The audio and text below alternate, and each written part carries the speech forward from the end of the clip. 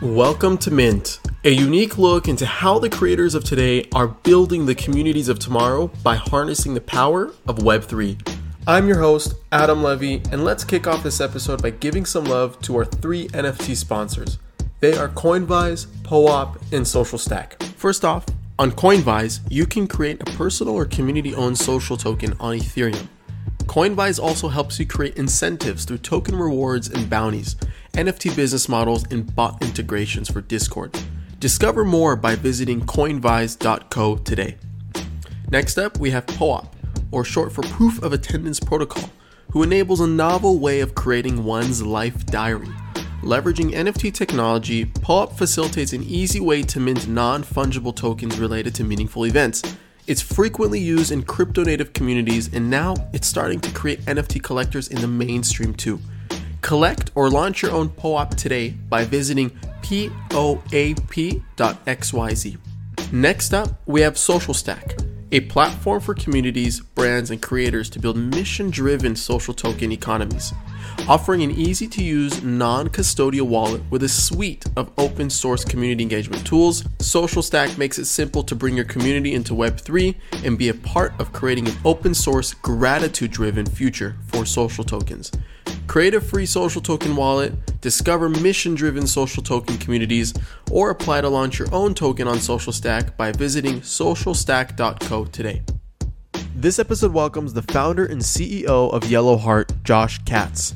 Josh and I had a really good conversation on the development of where music intersects with Web3 and crypto, but more specifically, the lessons he learned about trying to bring more mainstream bands like the Kings of Leon and the Maroon 5 into crypto.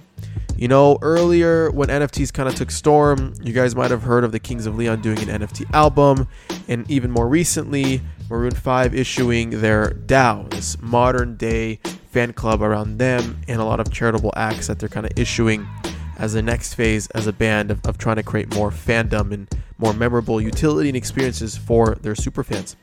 Now, Josh has a lot of purview into kind of the development of the space and how creators, more mainstream ones, are using crypto primitives to build community and own their audience. You know, we touched a lot about what we kind of talked on season 1, season 2, and now season 3 about creators entering crypto using these primitives to basically build communities and own their audience. And Josh is doing it and leading it by example. So I'll stop talking here. I really hope you guys enjoy the conversation. Mr. Josh Katz, welcome to Mint. How are you feeling, man? Doing great, Adam. How are you? I'm good, dude. Thank you so much for being on. I'm super excited to have you on. You and Yellowheart, you guys are doing some of the more cooler mainstream things that I've seen kind of trailing online, from the Maroon 5 DAO, the Kings of Leon was in the past, and all these other cool things that you're doing, okay? Let's just jump right into it. Tell the audience, who are you, okay? More specifically, what were you like before crypto, and where are you now? Cool. So yeah, Josh Katz, New York native, born and raised, outside of the city on Long Island, grew up there and have lived in Manhattan ever since I graduated college. Music fanatic, sports fan, like to go out, have fun, eat in great restaurants, and just enjoy life, and have always just followed my passions for work. My work hasn't been something where it has been divided between the things that I'm passionate about. It's always been the same. So, prior to Yellowheart, I built out a company called EL Media, which was, really the disruptor of a company called Muzak, which provides elevator music or background music to businesses. So we pioneered putting cool playlists into Nobu and Tao and all these cool hotspots. And, that was a labor of love around building playlists and music, and just my deep love of music as a whole. And Yellowheart has really just been a love of live music and going to live events and trying to fix that experience for the fan. So, both just, passion projects and things that have been near and dear to my heart. Yeah, so very much on the music side of things, okay? Do you play an instrument? I do. I play the guitar. I collect guitars. I got about 10 of them over here. Okay.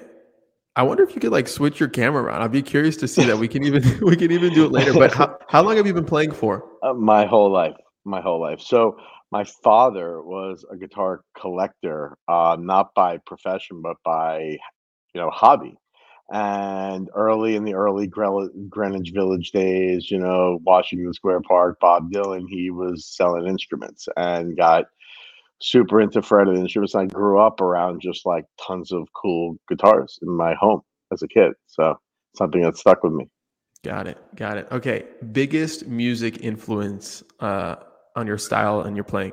Who is it? I mean, definitely as a kid, Eric Clapton, and by far, and Stevie Ray Vaughan, Hendrix, but Clapton was definitely up front. Okay. How do you feel about more of like the Gen Z guitarists like Omar Fetty kind of coming into the picture? Incredible. I'm just happy people are pushing the envelope still. It's what it's all Yeah. about, just coming Yeah. up with new sounds and new cool things and just, the craft. That's what it's all Amazing. about.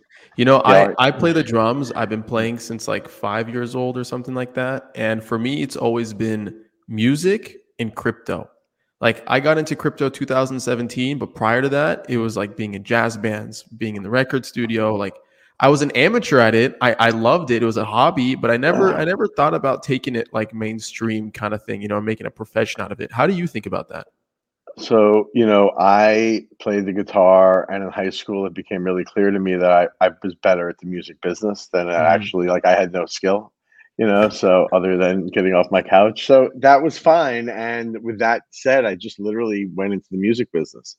And it was such a passion for me where other friends of mine would, like, literally out of college take banking jobs and make money. I made like literally, I think I made 24K a year, and yet I was working with Tribe Called Quest and all these things that were more important to me than the Yeah. money. It was there Yeah.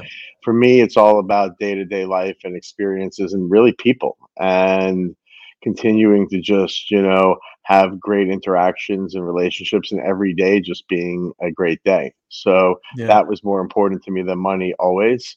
And what's been really interesting is what NFTs and crypto I always saw as the minute I learned about it was the intersection of like, wow, finally I can intersect art and money. This is huge.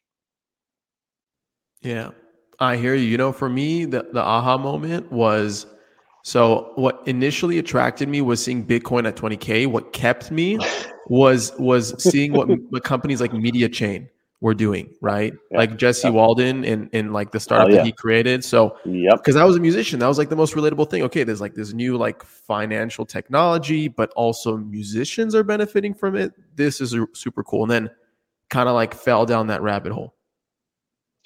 Hell yeah. Hell yeah. Um, I came at it from just a different spot because, I had built this, subscription background music business, which I had sold. And after I sold it, it happened to be 16, and I was like deep in crypto and Ethereum, and like it was almost like the perfect time and for me because I, for the first time in my life, had a little bit of money, and crypto had just started to happen, and suddenly I just went deep in it, and I realized for me, you could do so many different things, but I still wanted to follow the passions that I love, which revolve around really music Yeah. and the live experience. And I thought that distributed ledger was just the perfect opportunity to fix a very broken industry that I witnessed firsthand. And the truth is that I went to the labels and to the copyright holders first, and I asked them about, putting royalties on the blockchain and making them transparent and giving artists access to see their streams in real time and using the technology.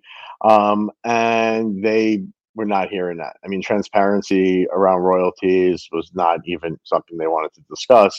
So by default, the next, 1.0 thing to me seemed like ticketing because that had, the big Mhm. middleman population, rent seeking, and bad technology, the whole gamut of issues that I think we all know how blockchain relates to.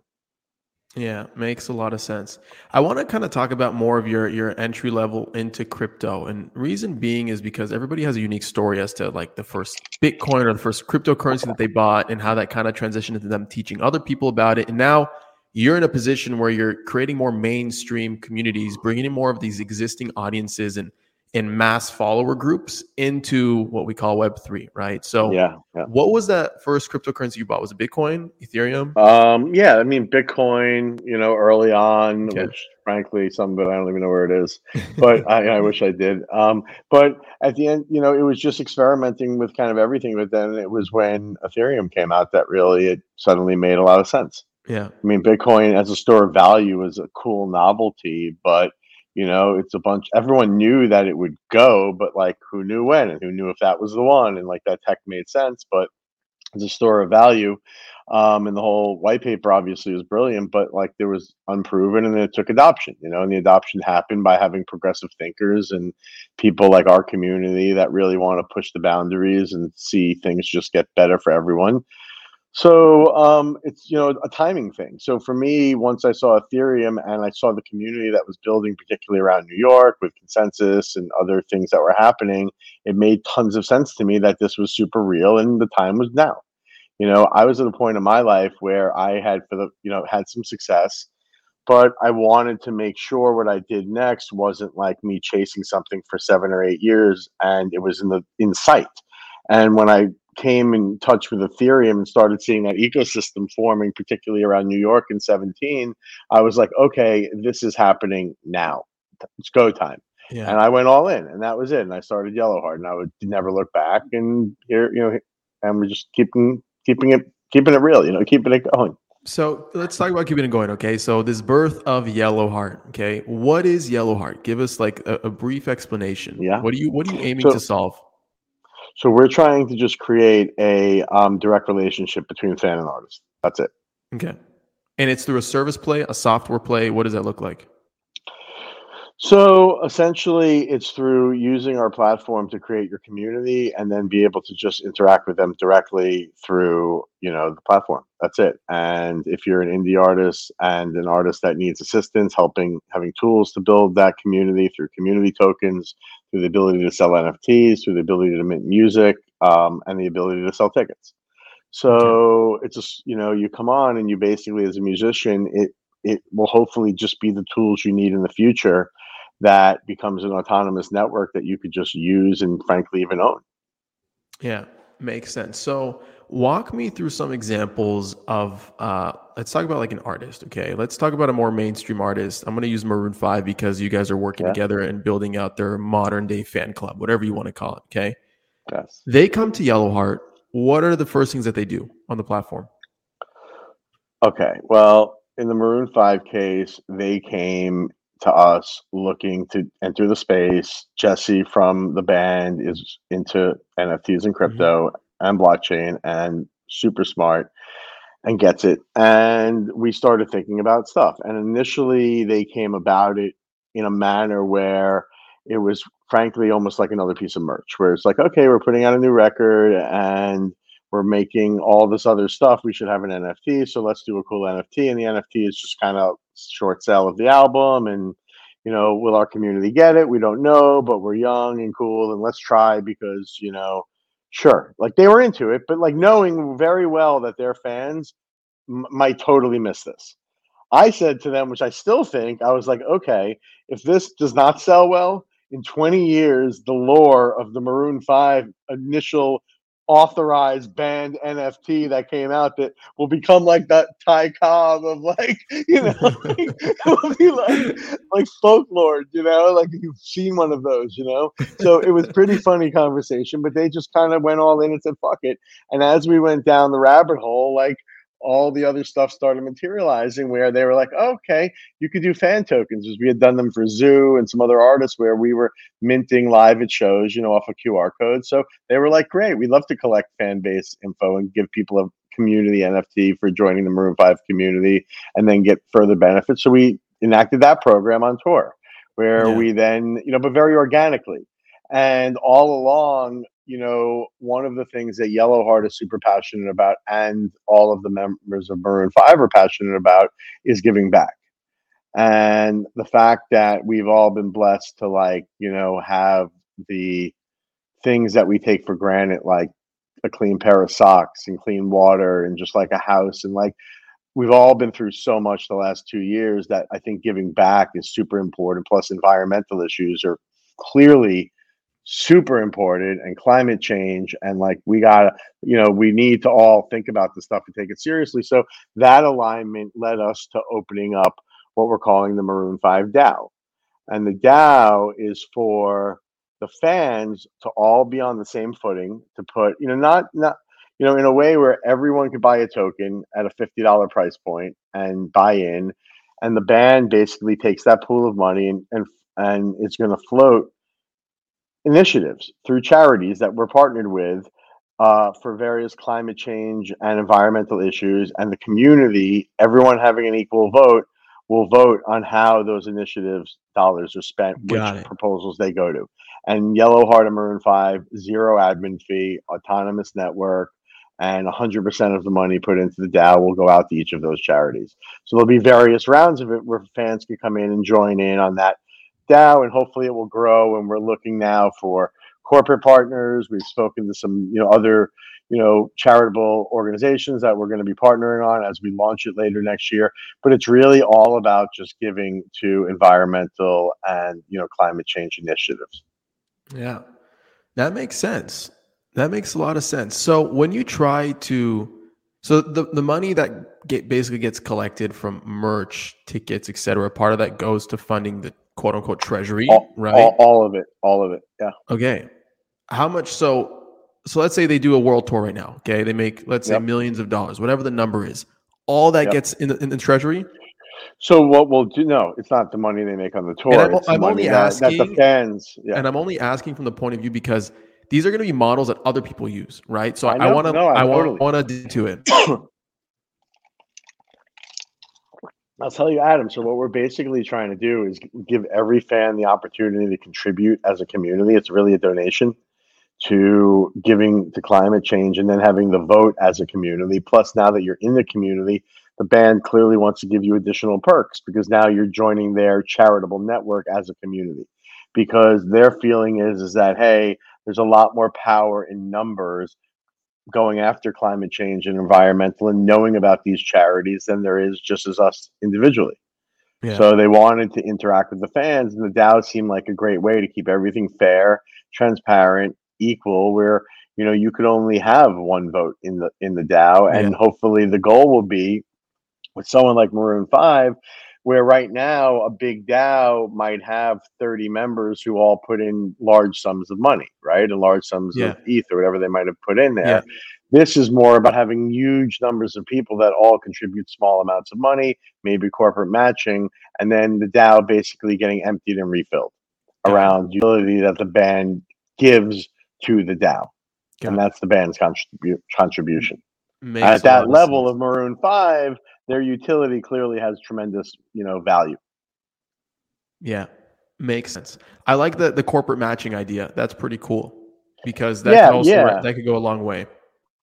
Let me put out there that we are looking for people to be involved in this DAO right now. If anyone out there is interested, just like ping me or anyone at Yellow Heart, because we're looking for people that are into Maroon 5 to be out, just like being part of spreading the goodness of this, because it's going to come out next year. And when it, we launch it, it's actually in 3 phases. I should explain that. We had a seed stage over the summer. Now it's what's called the sprout stage. It's like another, I think, week or so. And then it's going to become a living DAO next year. And the living DAO actually is tied to the USC carbon index, and the actual item itself is going to flower based on the carbon index. So it's a very cool NFT that will be coming out to each recipient. But there was the ability to get 3 different NFTs for each phase of the DAO. Right now it's in phase 2. So it's a very cool NFT to own, called the Maroon 5, Sprout. The seed is over, and then the living DAO will be coming early next year. And that will then be continuous, and I'm sure it will morph and grow, and we'll see what happens, what the band does as that NFT grows. You know what I mean? Yeah, makes a lot of sense. What a cool way and a unique way to bring more of this like novel Web3 crypto native design to more of the mainstream, and tying a charitable concept to it, bringing corporations, bringing more normie audiences involved, and to kind of experience what a modern day kind of fan club looks and feels like from a point of view, right? One thing I want to Yeah. talk to you about is like, how do you think about governance? Is this something that you're like starting a snapshot proposal on, or you're issuing votes on tally?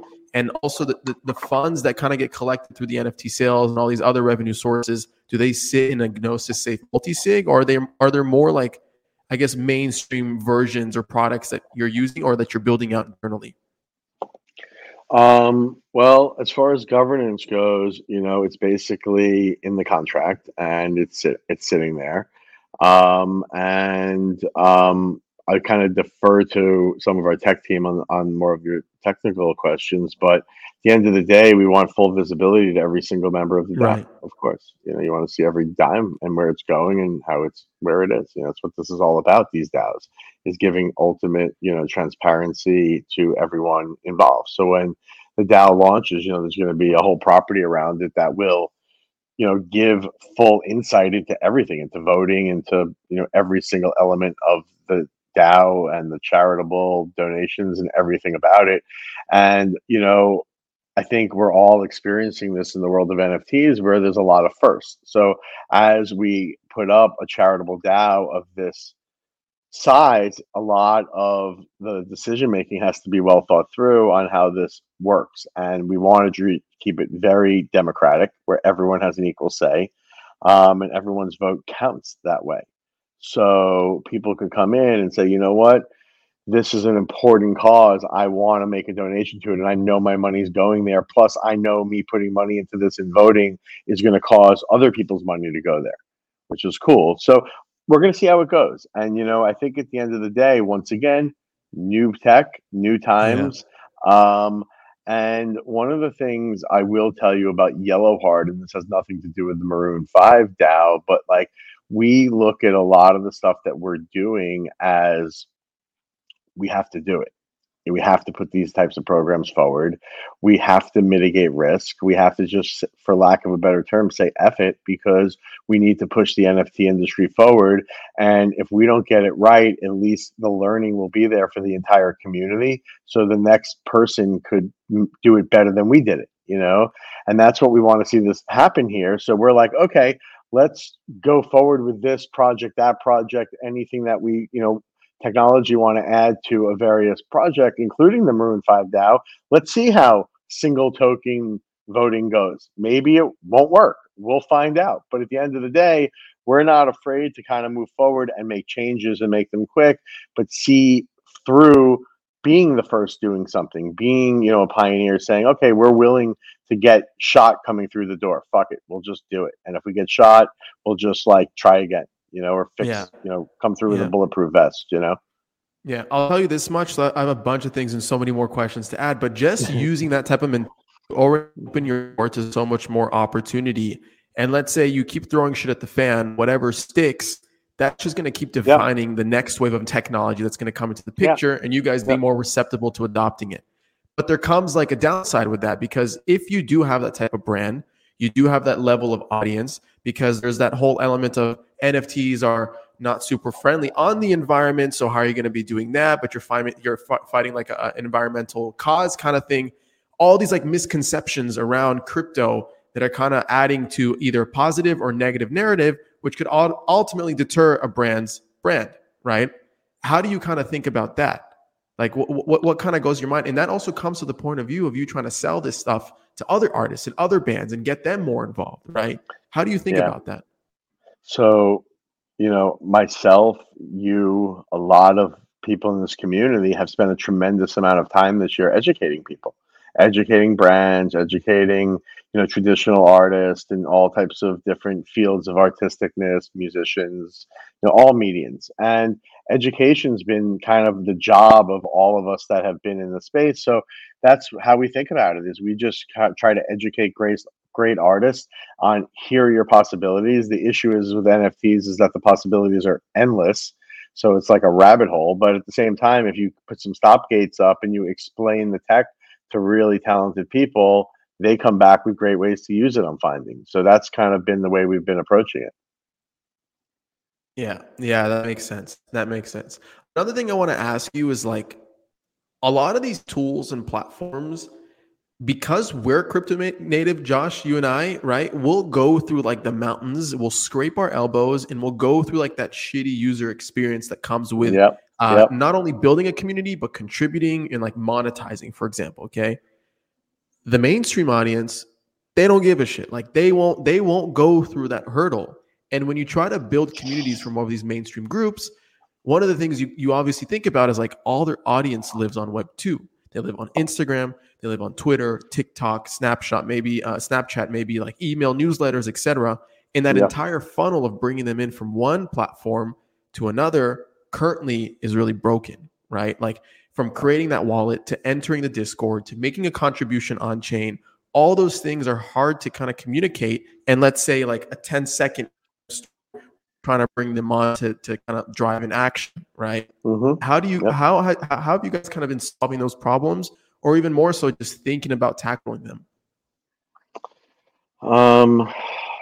It's such a weird time right now. I'll tell you something interesting, Adam. So NFT NYC really opened up, I think, a lot of people's eyes, including myself, as to how robust and real this community is.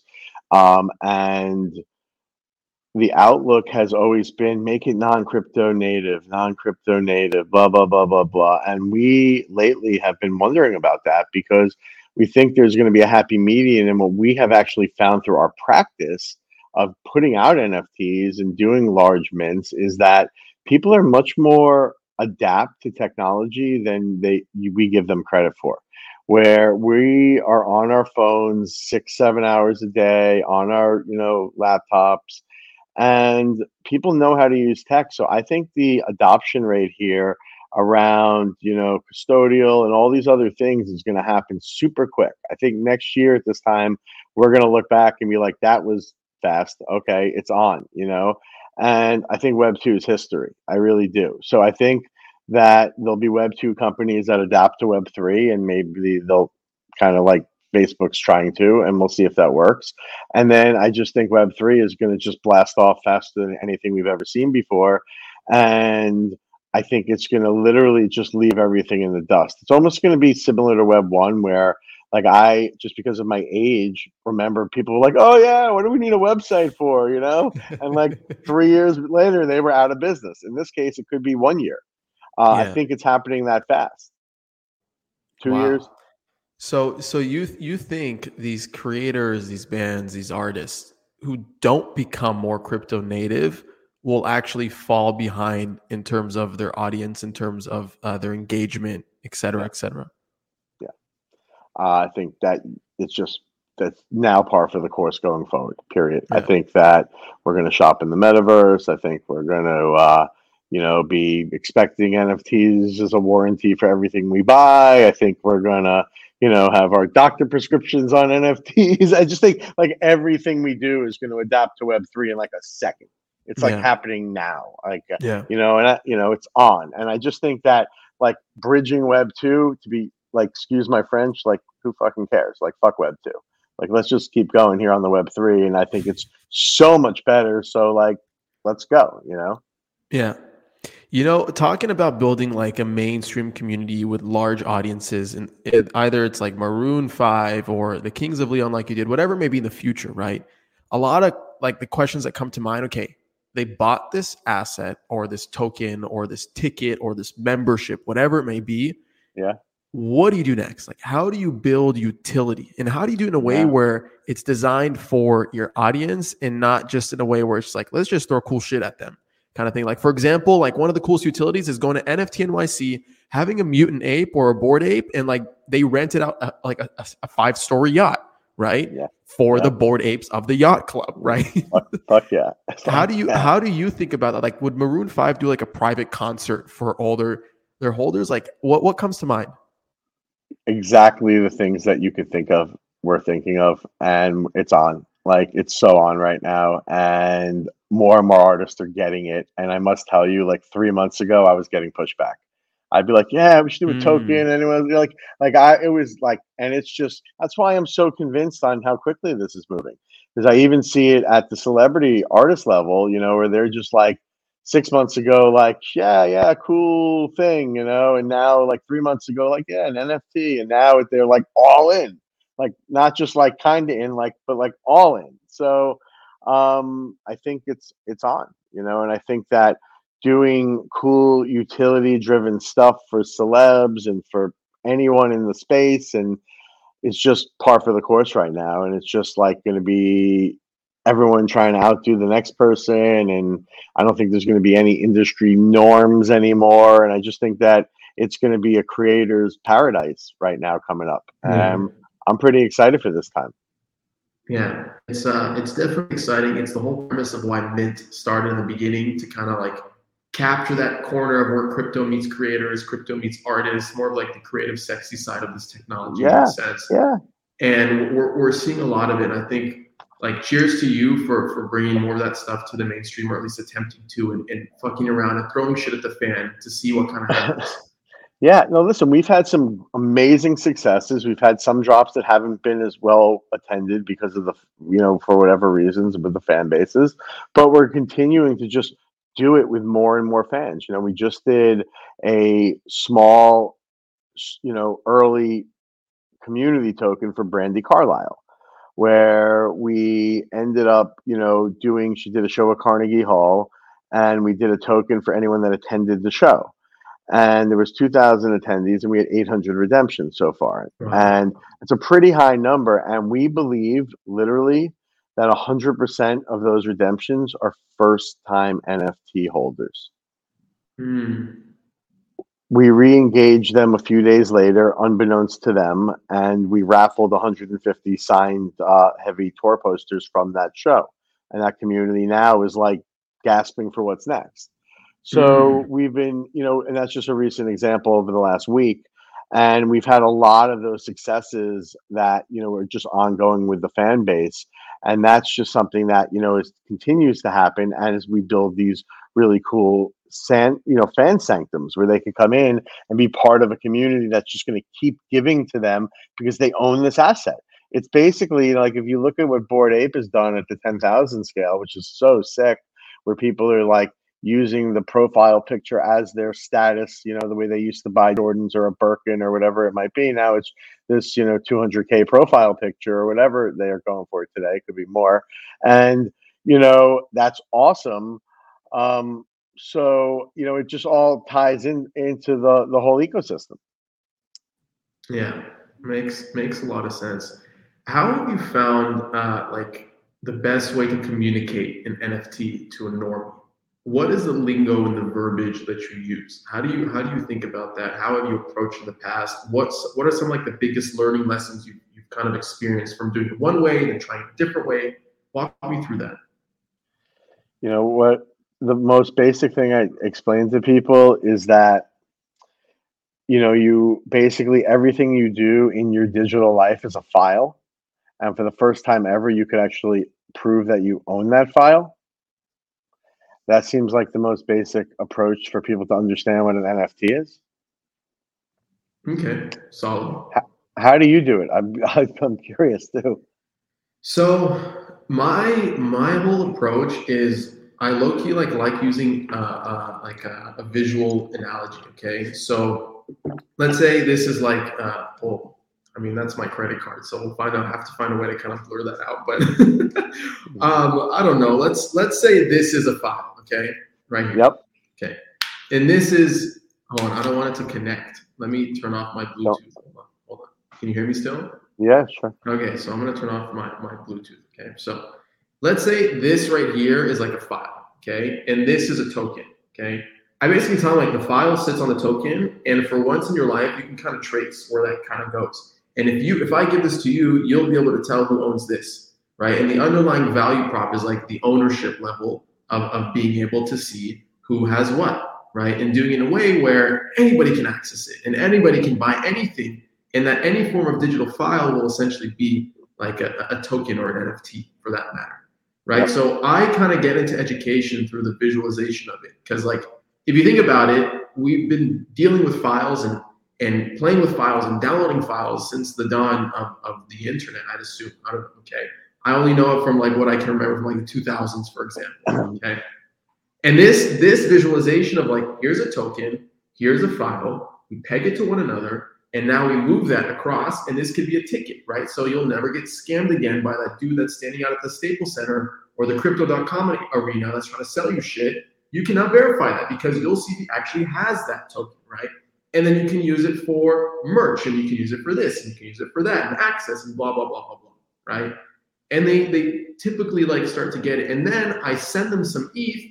I show them how to basically buy an NFT on OpenSea, and then they experience that gratification of like being able to like prove that they own something, even if it's some bullshit JPEG, it doesn't matter, right? And then I take them, I was like, okay, now I sent you ETH, now you bought this NFT, download this like really confusing chat called Discord, and join all the communities and see the hype and the amount of excitement that comes around that. And look what you just bought into, look what you belong to now, right?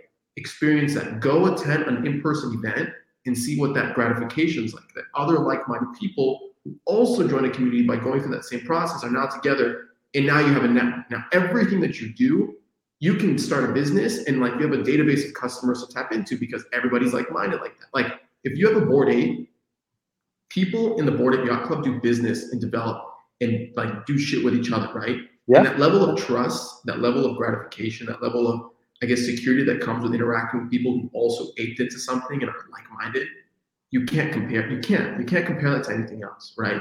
So going through that process of sending them Ethereum, buying an NFT, joining a community, attending an in-person event, flying to a conference, going through all that, you kind of brainwash them. Oh yeah. Sense, oh yeah. You know? For a good reason though. It's an incredible community. I mean, I've never, in all the industries I've been through, like I've never seen a community like this. It's so sick. It's awesome. Yeah.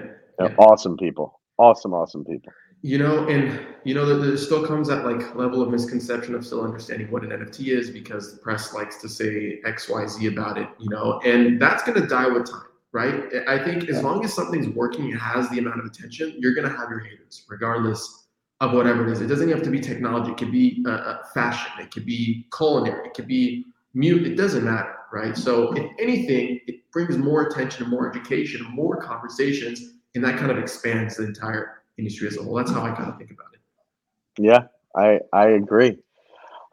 Really well said, you know, and it's funny, you know, the whole thing you explain about the apes and about, you know, that community interacting with each other is exactly what we're doing amongst those artist communities. Because when you look at Kings of Leon fans, when you look at XXXTentacion fans, when you look at Jerry Garcia, Maroon 5, any of these, they all want to know each other. They're all going to events. They're all part of, old school would call it, fan clubs. And it's building each of those. So like, you know, the 7,500 Kings of Leon token holders over July 4th weekend, we all offered them all pit tickets, like right in front of the stage at face value. At the time, they were on StubHub for like 5 times face value, and they all bought in, but only for the 7,500, you know, token holders community. So like these are the ongoing things. The apes, you know, is obviously the best example out there right now, but we're doing it kind of with all of these different artists, and where it will overlap at some point, we'll see. You know, it's an interesting thing sharing different fan bases and the interoperability of them, but I think the world is going to just become so much more open through this tech. So yeah. You know, one thing that I hope, so ABBA, I'm a big fan of ABBA, the 70s band, right? Hit after hit after hit. Like there's no other song, other music that I can find myself dancing to with happiness, whatever. They released a new album now, okay? They're probably going to go on tour soon. They haven't announced anything publicly. Probably they're going to do like a reunion that they haven't done in 30 plus years, something like that. It's going to be nearly impossible to get any form of tickets. And if you do, they're going to be thousands of dollars. I wish I had the opportunity to buy some type of access pass into their community that they would then provide utility like that at face value, like you're doing, because with that comes tremendous value, you know? And they're probably like, if they were to do something, that there'd be other forms of utility of get-togethers, pre-show, where it goes on and on. You know, one thing that I want to go ahead. That's our model. You get it. Yeah. So like, if you're in one of our communities, of course you're getting tickets, the best seats, and every other perk. Yeah, of course. Yeah, we want everyone to be a VIP. You know, but you are.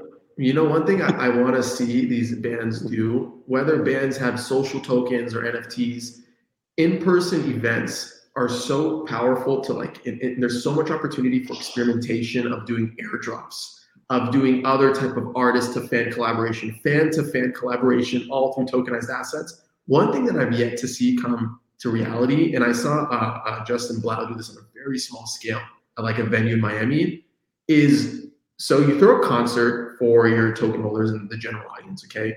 And you have all these huge LED screens all over the stadium, right? You throw up QR codes or some type of link that airdrops tokens that symbolizes not only were you there, right, through a pull-up, quote unquote, or you know what I mean? Like whether it's a social token, there's value. You know, I'm like thinking out loud here, but I wish that. So I'm Adam, waiting you to ready see for that. this? Here we go. You're gonna love this. You ready? So we actually did that back in May at Red Rocks, and we've been doing it. So that exact program we launched at Red Rocks the first week of May with Zoo. Zoo reopened Red Rocks after COVID with 6 nights, and at those 6 nights we had community tokens. We had QR codes that were part of the Dreamverse Zoo production. Joined the Zoo NFT community, and it was really, I could send you a video. It's sick actually. And people snapped it and they downloaded their NFT. Sick. And then and anyone who attended all 6 nights at Red Rocks, we airdropped them a 7th, like a few days later. And now we've actually had merch sales and other things for the Zoo community of those token holders. And we started with Zoo, and then we also took that same program on tour this past summer with Maroon 5. So we did the QR code at the Maroon 5 tour this summer, where same thing on the tour, you're able to join the NFT community. Anyone that grabbed the Maroon 5 community token at the live tour this summer got a commemorative NFT from the tour for free. And we're continuing to do that, quite often. So it's your spot freaking on, dude. Yeah, you're there. You're right with us. It's so awesome. Exciting. I want to see that. Like, I want to go to the Crypto.com arena or like the Madison Square Garden and see that shit at scale, because it's on. I'm telling you, we've done it at scale. We did it Red Rocks. We've done it, like, it's on. No, I want to be there. I want to attend the concert. I'm saying that's what I'm saying. Well, let's link up. We have a bunch coming up. We have one in the stadium coming up in Europe. So like it's on, and we'll go to a game together or something. I love it. I love it. I love it. I love it. Okay, another thing I want to bring up is what else is in the pipeline for Yellow Heart? Like, what else are you guys experimenting with? What do you kind of see as the next big thing for artists and fan engagement? Walk me through that. Yeah. So clearly the experimentation never ends, but for the time being, it's actually at this moment kind of did end. And where we're headed right now is full Web3 ticketing, where we launched our mobile app, which, in our world we call a wallet, but in the traditional world they're still calling apps. For Dreamverse, really, we kind of pushed out like, the MVP early version of it. And it is now fully Web3, on Polygon ticketing application. So right now we're looking to get, the next 2 quarters, we're going to really be going through a whole bunch of ticketing use cases for Web3 and for NFT and the utility. And essentially our wallet and our mobile app are the same thing, and they are interoperable, and we're continuing to add utility to them now. Right now we have rotating barcodes with metadata. We have the ability to gate content. So if you wanted to put music, such as a free download of the concert you just attended, both audio and video content are gated. We're going to have Apple TV integration coming. So we're really focusing on the mobile ticketing experience. And, by experience, I don't just mean buying a ticket and redeeming a ticket and walking into a show. Really, the community building and being part of the community, where when you go to see Coldplay, like weeks out, you buy tickets, giving you the opportunity to buy tickets and good seats because we know who you are and know that you're a fan, and or we don't know who you are, but you're coming in and there's a chance for you to get good seats because we mitigate scalping. And then basically you're part of that Coldplay community. So now what's going to happen next? Do you need transportation? Are you going with friends? Do you want to invite friends? Do you want to be incentivized to get other friends to buy tickets? Day of show, once again, transportation. Do you like a drink? Or do you like someplace to eat? The whole experience just enhancing. Do you want an upgrade? We have unsold seats in the section in front of you. Things like that. getting to the venue and having a merch booth that was open before the show, so you could order through the ticket because you're part of the community. At the show, your QR code reader at Yellowheart comes up, and there are screens with hundreds of merch items that are official, and you just scan them and they're sent to your house. And just really increasing the experience post show. Okay, would you like to order food? How are you getting home? Do you want to? You have the token from the show tonight, and maybe you could share 3 of them with friends, and just enhancing how that overall experience works. And now comes what we call long tail engagement, where you went to see Coldplay, and maybe there are other opportunities that you could either accept or decline that are sent to your Yellow Heart wallet. But since you're holding the Yellow Heart, wallet, we will potentially try to airdrop you other things because you're part of Coldplay. You'll tell us whether you want them or not. But maybe you'll get an NFT or, all types of other things. We're doing, generative ticketing right now, which is pretty freaking cool. So we can do shows where every single ticket is unique. And like a lot of really cool applications really into the ticketing space is where our main focus is at this moment. Because there's so much level of access, and like it's an onion that you just keep peeling of different utilities and experiences that you can add the second you get them at that top funnel, right? And you can just layer them as it kind of comes down to the tip, whatever that tip kind of looks like. Yeah, we were in a really interesting spot as a company because we were born as a blockchain NFT ticketing company in 2017, and like we were ready to go, but at the time we had like a hybrid custodial model, and that was pre-COVID. Because a lot of people have a belief that you can't ticket at a large scale unless you're custodial, and a lot of that is up for debate. I know how our community feels about that, so that doesn't have to be discussed here. But at the end of the day, that's kind of where that was. But coming out of COVID, that game was off. That had to be changed, so we did. But it's really pushing Web3 and being part of that ecosystem. We want to be ticketing in the metaverse. We want to be part of our community and our ecosystem. And that's really kind of what everything we're doing is about. Yet it is ticket and live event driven, where the experience, because we do still have to go out of our houses, just becomes better and more what we're used to in the other parts of our life that are Web3. But you also capture, like, there's one element of doing it in person and kind of depending on that experience, but also that translates to such a digital virtual type of experience that extends into the metaverse and these communities and all these, like, no, it makes a lot of sense. So from a point of view of like infrastructure, okay, and I don't want to get too technical, but just understanding if you're issuing NFTs as tickets, it's on-chain transactions, right? This is obviously not happening on Ethereum. Where is this happening? The reason why it's not happening, for those who don't understand, because the gas fees are too high. It doesn't make sense to pay a $50 ticket with a $300 fee, for example. Okay, how are you thinking about this? Only on Polygon, on Matic? No. So right now we're on Polygon, and Polygon obviously has its capacities, chain wide and things like that. But we have literally, since we started Yellowheart, have believed in an interoperable blockchain world where there'd be no one outright winner, where different blockchains would be used for different things and different businesses. And we see Yellowheart next year, our roadmap takes us to be interoperable with quite a few other blockchains, and there'll be different events, and there might have to be multiple tokens that are minted and burned at first, but I have a feeling our community will advance that tech really quick, where we'll be able to issue cross-platform. We love Flow, we love Polkadot, we love Polygon too, but like they all, I think, are going to have various uses, and the industry is moving really quick. Like, let's see how all of these chains start to scale as they get more and more production on them. It's going to be interesting, but we're big supporters of, all the blockchains out there, and we want to interoperate with everybody who at all touches our ecosystem, and we want to support other blockchains. Yeah. What does the tool stack look like for these modern day fan clubs, these DAOs, these communities? What are, like, off the get-go? What are the top tools, these top integrations that you're using to kind of build these things out as a foundation and scale them? Yeah, a lot of this is done internally. At some point, you should grab Thomas Emmanuel, our chief product officer. He's like 10 times deeper and smarter than I am. So what you're saying is, like, it's like building the products internally because you're not finding the right solutions. Well, no, now we are highly encouraged to go out. It's so funny. So when we started Yellowheart pre-COVID, like we the internal outside community was awesome, but it wasn't like it is now because so many people have come into it this year.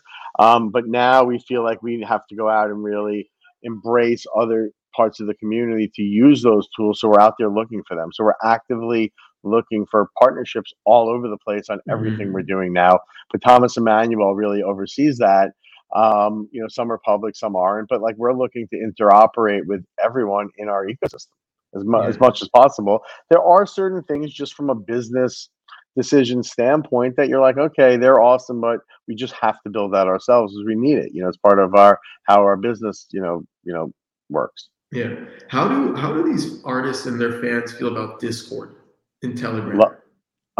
It depends on the age group. I mean, obviously we love it. So we've introduced a ton of new people to Discord. It's crazy how many new people we onboarded. When we did the XXX Tentacion drop, we were told that like it was like their biggest like hour in history of people onboarding to Discord. Wow. Yeah, they sent us an email that it was like the largest onboarding in history that they've had, largest day or something. Jesus. Yeah, and so people like it. I think some people find it confusing, but once you figure out how to use it, they really love it because it's ongoing. For us, it's been something where we're in the traditional world. As much as we wanted to build community, and in the NFT world, the community is there. In the traditional world, in some cases, depending on how old the fan base is, it's become almost like a customer service space, where people aren't coming with like great ideas and like let's meet each other. They're coming with like, oh, this is wrong and that's wrong, and that's like that 2 to 5% who have an issue or just like don't know how to use their wallet or whatever their problem might have been in the space. It's obviously a little higher with people who like, are confused and transferring on Polygon and just like don't know how to use crypto. So that's what a lot of it is around Discord with some of the older artists. With the younger artists, it's super engaging and people want to get in there and meet each other. And Discord is just obviously the greatest thing. So okay, interesting. A lot of that, like we were talking earlier about the funnel of being able to onboard an end user from social media, either doing through a swipe up function or a link in bio type of call to action, and then transitioning them into Discord and kind of thinking about them, if they don't already have an account, creating an account with their email, with their password, and then connecting their wallet if assuming they have one, right? And then typing out !join and triggering out an action that then verifies their wallet and gives them access into the community. I've like from the people that I've either had on or from the creators I try to work with, they say like that entire thing is like, it's like broken. Like it's hard to communicate that, right? Like to get them from Instagram, TikTok, Twitch, YouTube, whatever it may be, whatever that pillar platform is, and then funnel them into a sub platform. They find that communication channel, that strategy, and just all those steps being super difficult. But you're saying you found a way to kind of overcome that. No, I'm telling you, I haven't. I'm telling you, it's been really hard at them. Like, it depends on the fan base. What I'm telling you is that the younger fan base understands tech. Right. Like they're up in there, they get it. Like, oh, this, that, they figure it out. A little bit of an older fan base. It's been a bit of a challenge, and I've seen in Discord as it's almost become like a customer service channel. Yeah. And the one cool thing about it though is that fans answer other fans' questions. So we'll see like someone will answer something and someone else will have asked the same thing a week ago and repost the answer, and like then they interact, but they're not interacting saying, oh, did you also hear about this? The way we interact in these other channels. And like the older like demo Jerry Garcia Kings of Leon fans, they're like just around like, they're not in there for that. Yet if you go into X and Maroon 5, they are. You know? That's so funny. I on season 1, episode 1, okay, my very first episode I'm in, I had Ali McPherson, okay, which she has like 500,000 subscribers across Twitch and YouTube. She's a gaming creator, and she has the Ali coin, which is one of the top performing coins on Rally, okay. I think at the time it was like $43 in startup. There you go. Okay, so the takeaway is when you give the community some type of X, whether it's a token, a membership, whatever you want to call it, okay, and you have them buy it and then join a community of other people that bought it, you start to see something really interesting that happens, okay? She spent a lot of time onboarding normies and kind of breaking down that customer service pipeline. But then she educated so many people in the community that then they felt more like enact to be in the community because they got so much personal attention from her that then they take it upon themselves to educate others in the community, which is what you're telling me has kind of occurred with your community, right? Yeah, we're building new NFT users every drop. It's crazy.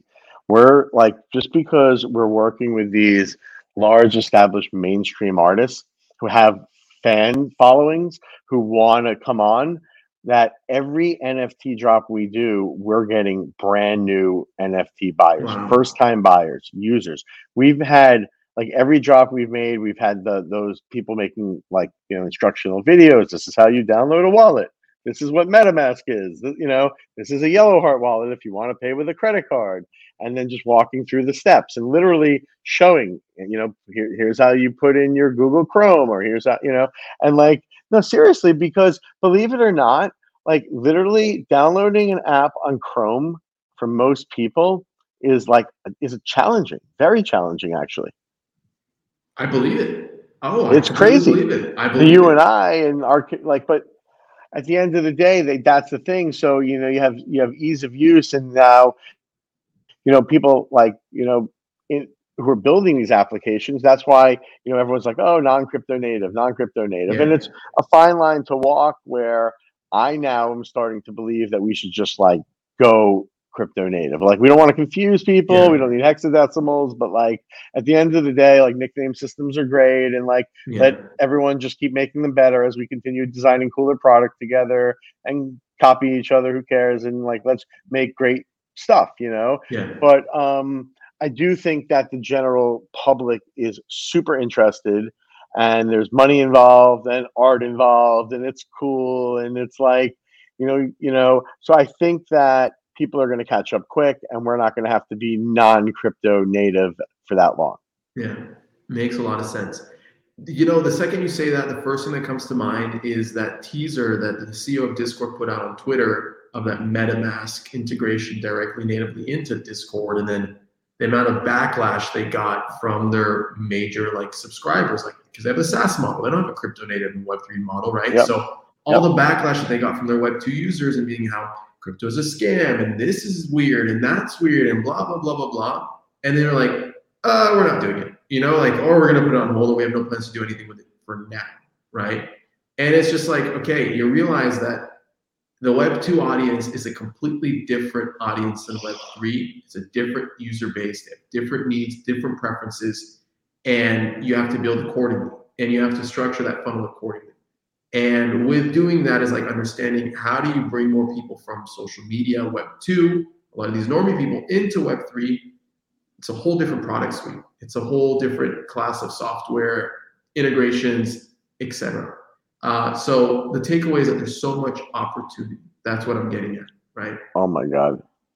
It's crazy. Insane. I mean, I have deep-seated issues because I see it with everything I look at. Yeah. I'm like, oh, why are picture frames not on the chain? Why do they even exist, actually, these wooden picture frames? I mean, that's a bad example, but you know what I mean. It's like everything. Like, where's the NFT for my grocery? Why haven't I got an NFT for my grocery delivery? What the hell's going on here? Why am I still getting a long ass CVS receipt? Why isn't that airdropped to my wallet? I mean, what the hell, No, I hear you, Josh. I think that's a perfect place to end off. Before I let you go, where can we find you, Yellow Heart, and all the cool stuff you're working on? Absolutely.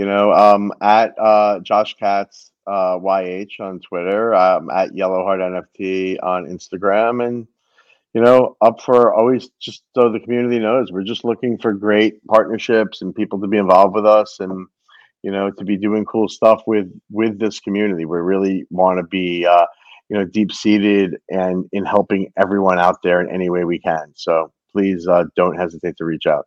Amazing. Thank you so much for being on. I hope to have you again soon when this is more advanced, more mainstream, and we'll chat soon, man. Thank you. Thank you, Adam.